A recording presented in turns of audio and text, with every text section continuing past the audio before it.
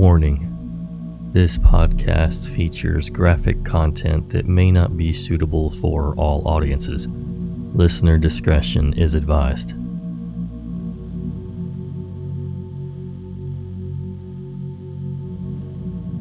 Hello again, Nightmare Society, and welcome to another episode of True Horror Stories. I'd like to thank our contributors for sharing their stories with us this evening. User Sad Albino Cat, I Love Jonah and Micah, Anonymous, and user Cool Cat Kate. Thanks so much, guys.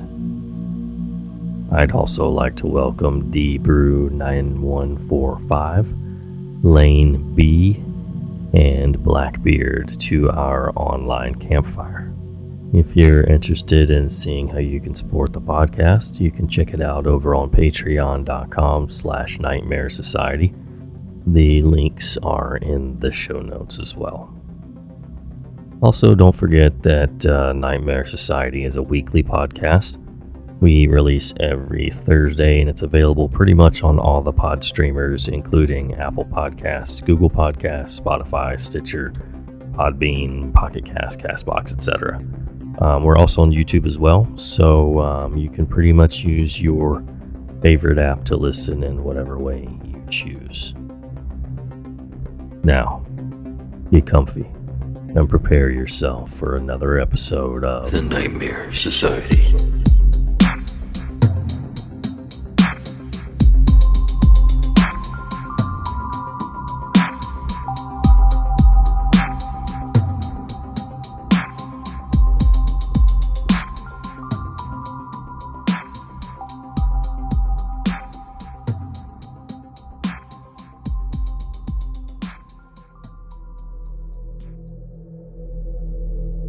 I live in a large city in Canada where I go to university downtown.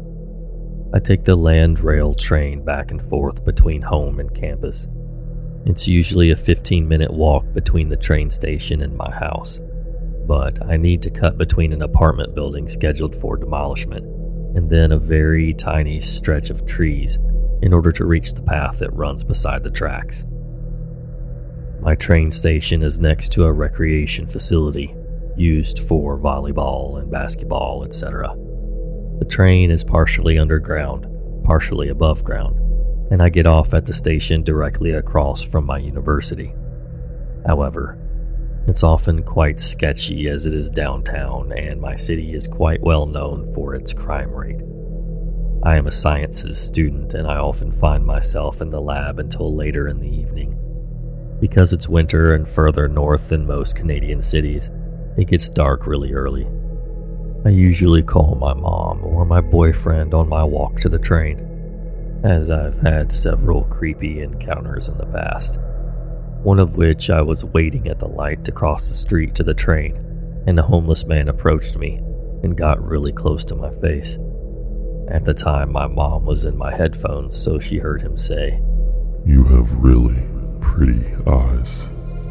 It was almost comedic when my mom said, "Run," in the same tone as that song where the beat drops after run. Luckily for me, there were other students present, and it never escalated after he walked away, after I just muttered a quiet "thanks" and shuffled away from him. Everyone who takes public transit in a large city knows that there is your fair share of homeless and druggies you just avoid contact with and continue on. This experience I'm going to tell you about was much more serious and a lot more sinister. One morning in the dead of winter, I was walking to the train in the late morning. There were a lot of people walking, so I felt pretty secure and didn't pay too much attention to the man in the long black cloak and gray gloves that was walking in the same direction as me after the abandoned apartment buildings. I boarded the train along with another dozen people. It wasn't until that night that I realized I probably should have been paying closer attention. I had a late lab, so I took the nearly empty train home well after rush hour. It was around 8:30 to 9 o'clock p.m., so it was dark, and there was a decent amount of snow coming down. I got off the train at my stop along with a group of young people. with the logo of the university that trains at the nearby rec facility, also got off at the train and were walking to the building in clumps. I didn't notice the man from that morning immediately because as I started on the path, I was looking at my phone to dial my mom for the walk. I should have been paying more attention because I didn't actually notice him until he stepped directly in front of me to intercept me along the path. I looked up, startled. The man was wearing a long black wool coat, gray mittens, and a gray toque. He looked to be in his late 20s to mid-30s and had a closely trimmed brown beard and brown hair stuck out from under his toque. He smiled at me, but his blue eyes looked cold despite it. I immediately started running through my imaginary scenarios on what to do and took a quick glance over my shoulder to the university athletes who were almost to the rec center and steadily getting further from me. The man and I were nearly alone. He said to me, "You're very pretty to be out so late. Where are you headed to?" My heart dropped. I really wish I was witty or good at thinking fast on my feet because all I said was, "Nowhere?" He acted as if I didn't say anything and took a step towards me, still smiling that creepy smile of white death and dead cold eyes. "I can walk you home if you like." I just stared at him in horror, and he continued, "You live that way, don't you?" and pointed in my direction of my shortcut through the trees by the old apartment buildings. At this point, it clicked that this man had followed me from the apartments to the train this morning. He knew which station I'd get off and which path to wait for me on my way home. All I knew at this point was I could not let this man know where I lived, and I couldn't go home through the isolated shortcut where he could do God knows what to me. Instead, I made a blatant lie and said, "No, I have practice." I was hoping my backpack and the general university student look would be enough for me to sell it as I quickly turned away and scurried after the student athletes. As I got to the doors, I turned to look at the man. He hadn't moved and was staring at me. I've never seen that look in a person's eye before. It was so malicious, and his smile was replaced by a sneer. As soon as I was inside, I darted towards the largest group of people I could find and called my sister, who I was living with at the time. I told her what happened and asked her to come pick me up. I had a sneaking suspicion that the man was still waiting for me to attempt to walk home. She said she was driving on her way home from work and was about 5 to 10 minutes away, but she would pick me up right outside the rec center doors. It was the longest minutes of my life as I stared at the facility doors, waiting for the man to come in looking for me. But he never did. My sister called me when she pulled up, and I pretty much ran from the building to her car, and she hit the lock button as soon as I was in. The drive home follows my usual walking path for a while, but forks off close to my shortcut through the woods. As we drove past, I gasped and pointed out the indistinct shadow of a man among the trees. I knew it was him, and I knew he was waiting for me. I never saw the man again, but now whenever it's dark out and it's not busy hours for commuting, I get off at the next station and walk home from there as I walk beside a very busy street. Even though it's 5 minutes longer to walk, it's totally worth it. I never want to see those cold blue eyes again.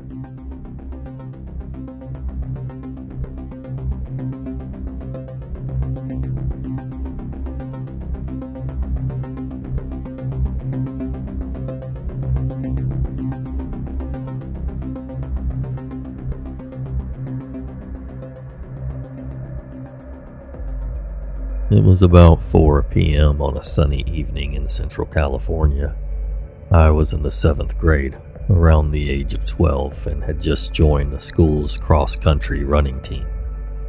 I was super excited for the season and had just started going on short runs after school to hopefully get faster. It was like any other normal day. I threw on some shorts and laced up my running shoes. I was almost ready to go on my run and was just waiting on my watch to get the GPS signal. Once I got it, I told my mom I would be back in an hour or so and took off. Everything was going great so far, and I just got out of our neighborhood and into the newer one across the street. After about 10 minutes in, I started hearing what sounded to be like an ice cream truck siren. The sound started getting closer and closer until it stopped. Weird, I thought. I then came to a stop sign in the neighborhood, so I stopped, quickly looked both ways, and slowly started running again. On the opposite side was an older white minivan, which I didn't think anything of until I got closer to the van. I made eye contact with the driver and he totally stared me down. He was an older man in his 40s or 50s. I thought it was a little bit creepy that he would do that. So while I was passing it, I noticed that there were some really faded stickers on the side of the car that looked to be different options for ice cream. No way. Was that the ice cream truck I had heard earlier? It was. The ice cream van proceeded. I kept on running and just looked back to see where it went. It was actually flipping around. So naturally, I started picking up my pace due to the red flags I noticed. My instincts were just telling me to get out of there, and I'm not entirely sure why. Then the van started to accelerate towards me. As he was about to catch up to me, I reached the end of the neighborhood where it came to a bigger 2-lane road with a median in the middle dividing it. I didn't hesitate and sprinted right across it while jumping over the median. When I got to the other side, I looked back and saw that the van had turned right. I was now in another neighborhood and felt a little better knowing that he went the other way, but I was still on edge. I was just trying to justify things that he just went the wrong way and was simply trying to get back on track. About a minute later into the neighborhood, I looked back again because I am just that kind of paranoid person. To my disbelief, he had just turned into the neighborhood and was heading straight towards me. This means he had to have kept down that main road for about half a mile where the median ended, and he could turn around. At this point, I was really picking up my speed and looking for a road that might lead me away from him. They were all cul-de-sacs. He was now gaining on me. I was running so fast at this point and finally found a road that would hopefully take me somewhere out of his way. So I took this road and he followed me in. As I turned the corner, I saw that it was a dead end. Now I was kind of freaking out. So I turned around quickly while he slowly turned around. At this point, I was in a full-out sprint and had my eyes peeled for anything to hide behind or just get out of the neighborhood. I then saw an elementary school about 150 meters away. This had several cars in the parking lot and hopefully some people. I finally got to the parking lot where I frantically hid behind an SUV. I quickly checked to see if the van had seen me, but as I was checking, he had just pulled out of the road with a dead end. I was now just hoping he would keep going and not see me. He passed by the parking lot and then kept going. I was not leaving anytime soon and was waiting for him to get out of the area. At this point, he had turned on his siren again, and I heard him circle the neighborhood for the next 15 to 20 minutes, until it slowly faded away. Now that I thought things were clear, I sprinted the next mile or so home. I was so relieved to get home where I knew I was going to be safe. This totally shook me up, and I didn't run by myself ever again. After thinking back on this experience, it chills me even more to think of what his true intentions were with me that evening, and I'm glad I trusted my instincts. So to the older man in the poorly looking ice cream truck, let's not meet again.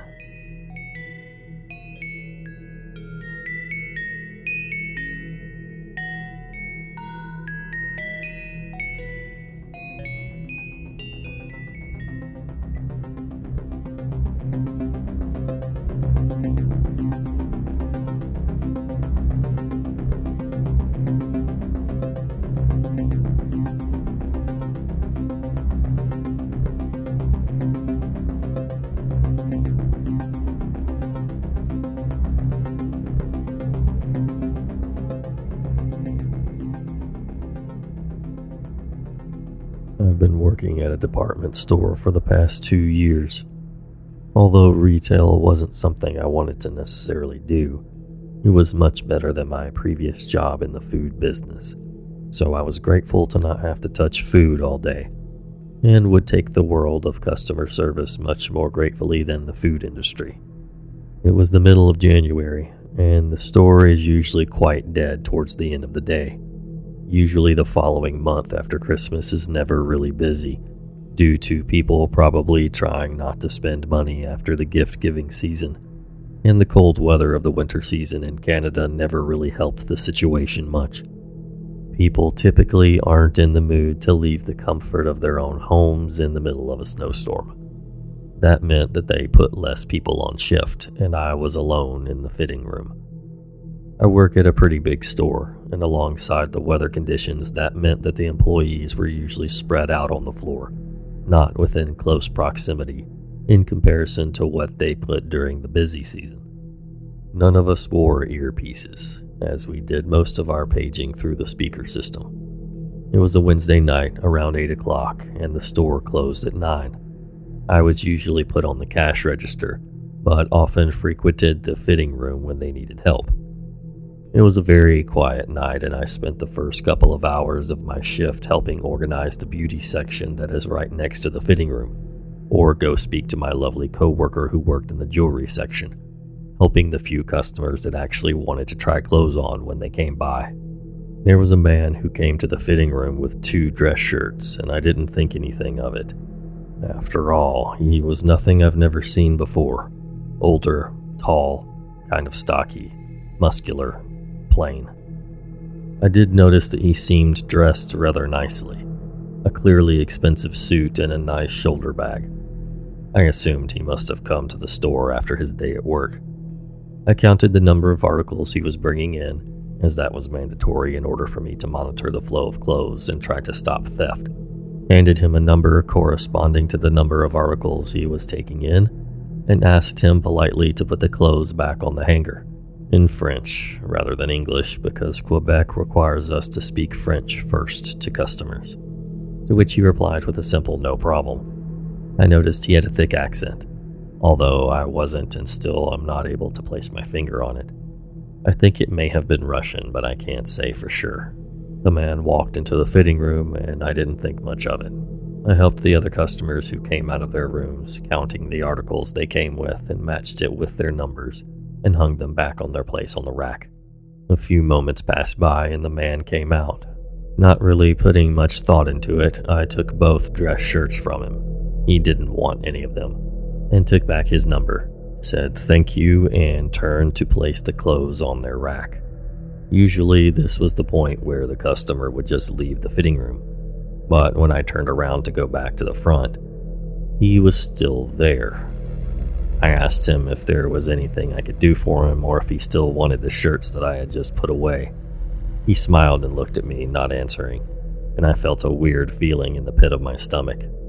He was looking at me as if he wanted to say something, and me being the 5'4" girl who hates confrontation of any kind, I just nervously laughed and started to organize the desk at the front of the fitting room entrance, awkwardly arranging all the numbers, although they were already in order.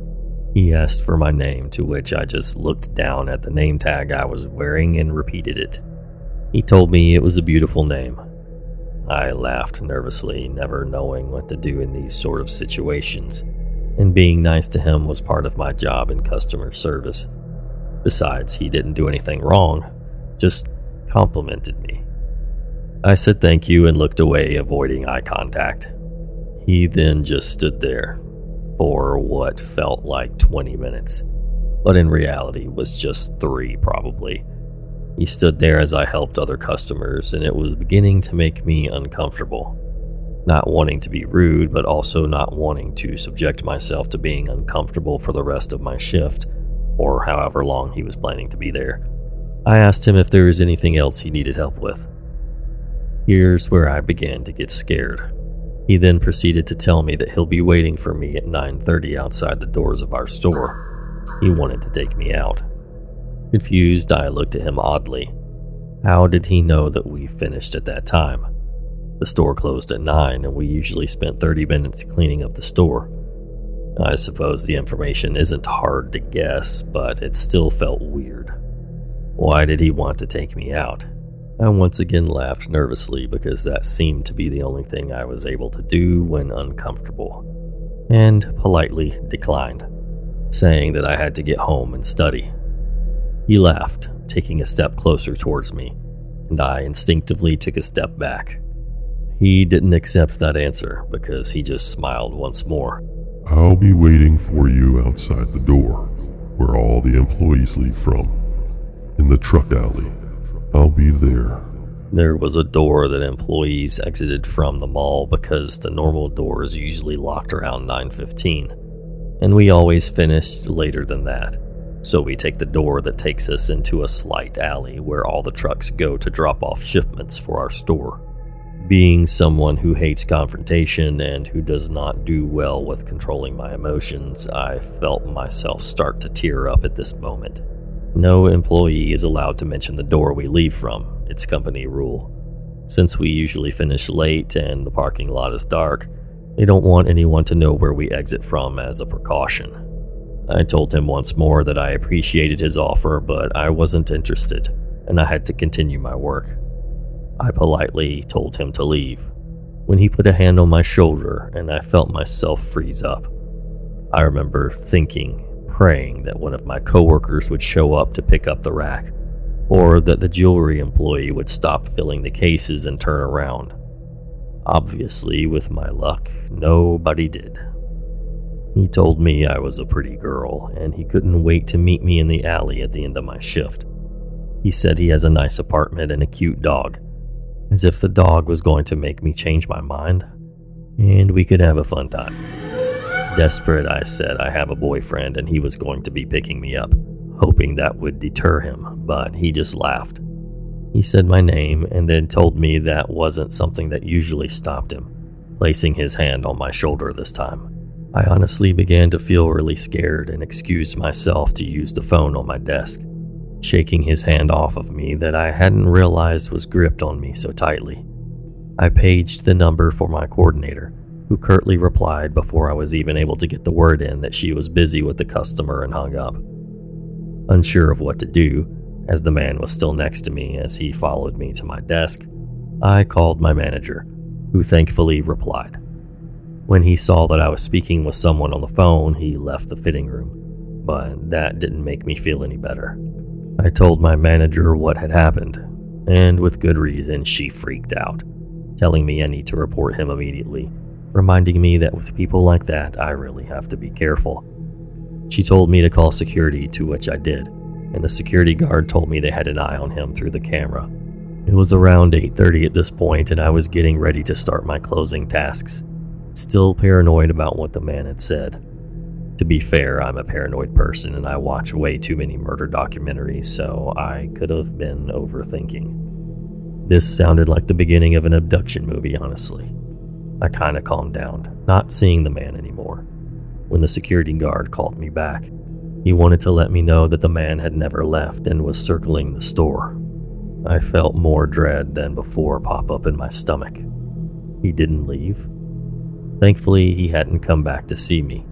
I felt kind of better for the fact that the security guard had seen him, so if anything did happen, there was someone who was able to identify him. Once again, overthinking.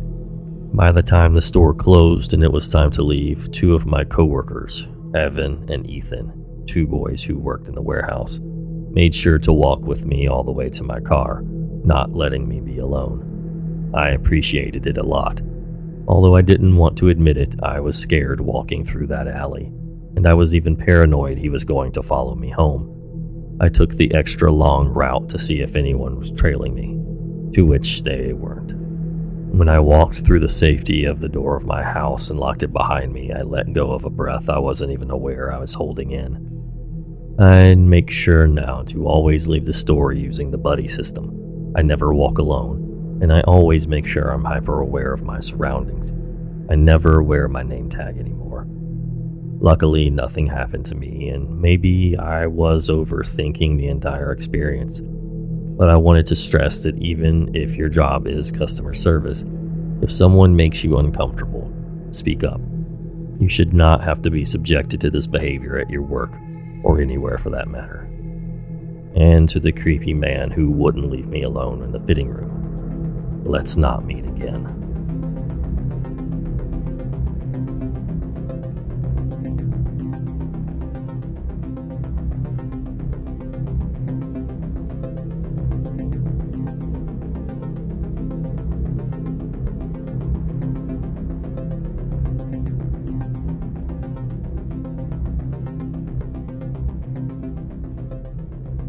This story happened in early December of 2018. It was Christmas break, so I was back home from college and staying with my parents.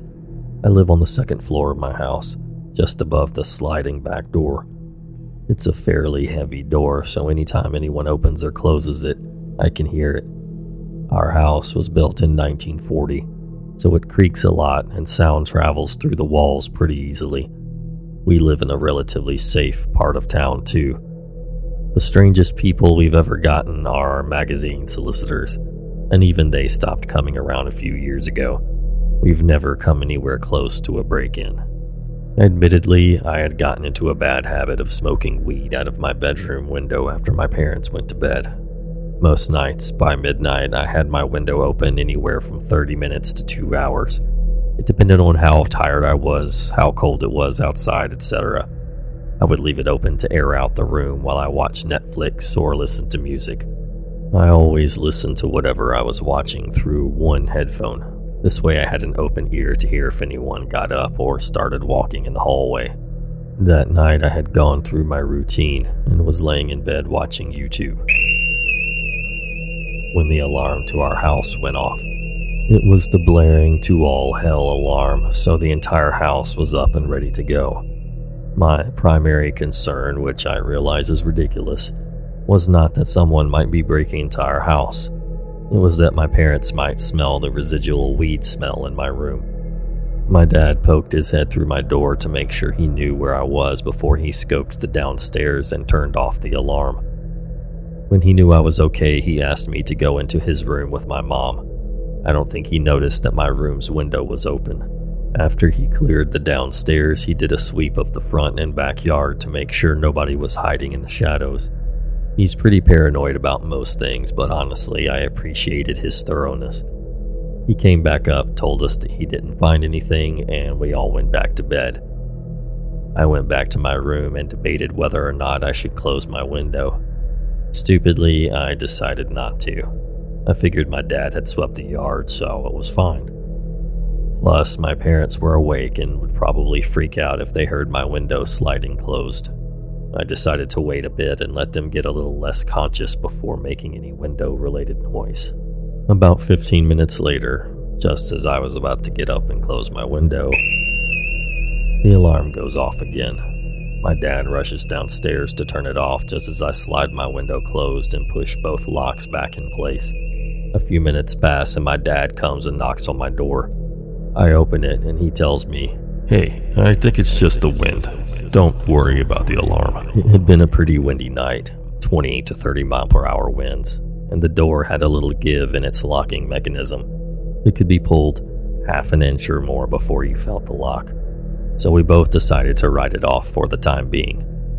The next morning, my dad decides to check the alarm system's app on his phone. To our horror, it showed the door being opened and closed 14 times before the alarm triggered the first time. Like I said before, it's a heavy door. We've had windier nights and never had the alarm triggered or seen the sensor opened and closed 14 times. My dad was telling our next door neighbor about what happened the night before, trying to figure out if it actually could have been the wind. Our neighbor told us that in fact he'd caught someone briefly entering his backyard on his security camera. He told us he'd probably freaked out once he saw the camera and moved on to our house. Just imagining whoever it was standing at our back door, right below my open window, triggering the alarm, hiding somewhere and probably watching my dad scope out the backyard, and then doing it all over again while I laid obliviously in my bed. It was enough for me to stop my midnight smoke sessions entirely. After this, we had a series of weird events happen at midnight. The next night, a woman rang our doorbell at the stroke of midnight, literally, and gave my dad his wallet, which he hadn't realized he'd been missing. A few nights later, the alarm triggered at the back door again, and then on Christmas Eve, I was home alone while my family was at the midnight church service, and the alarm triggered twice, back to back, in a disturbingly similar time span as it had the first night. That time, I didn't bother asking which door had been triggered. I didn't want to know. I took away a fairly simple life lesson. Lock your doors, lock your windows, and set your house alarm, even if you think you're safe. Better go check your alarm. Thanks so much for listening, and until next time.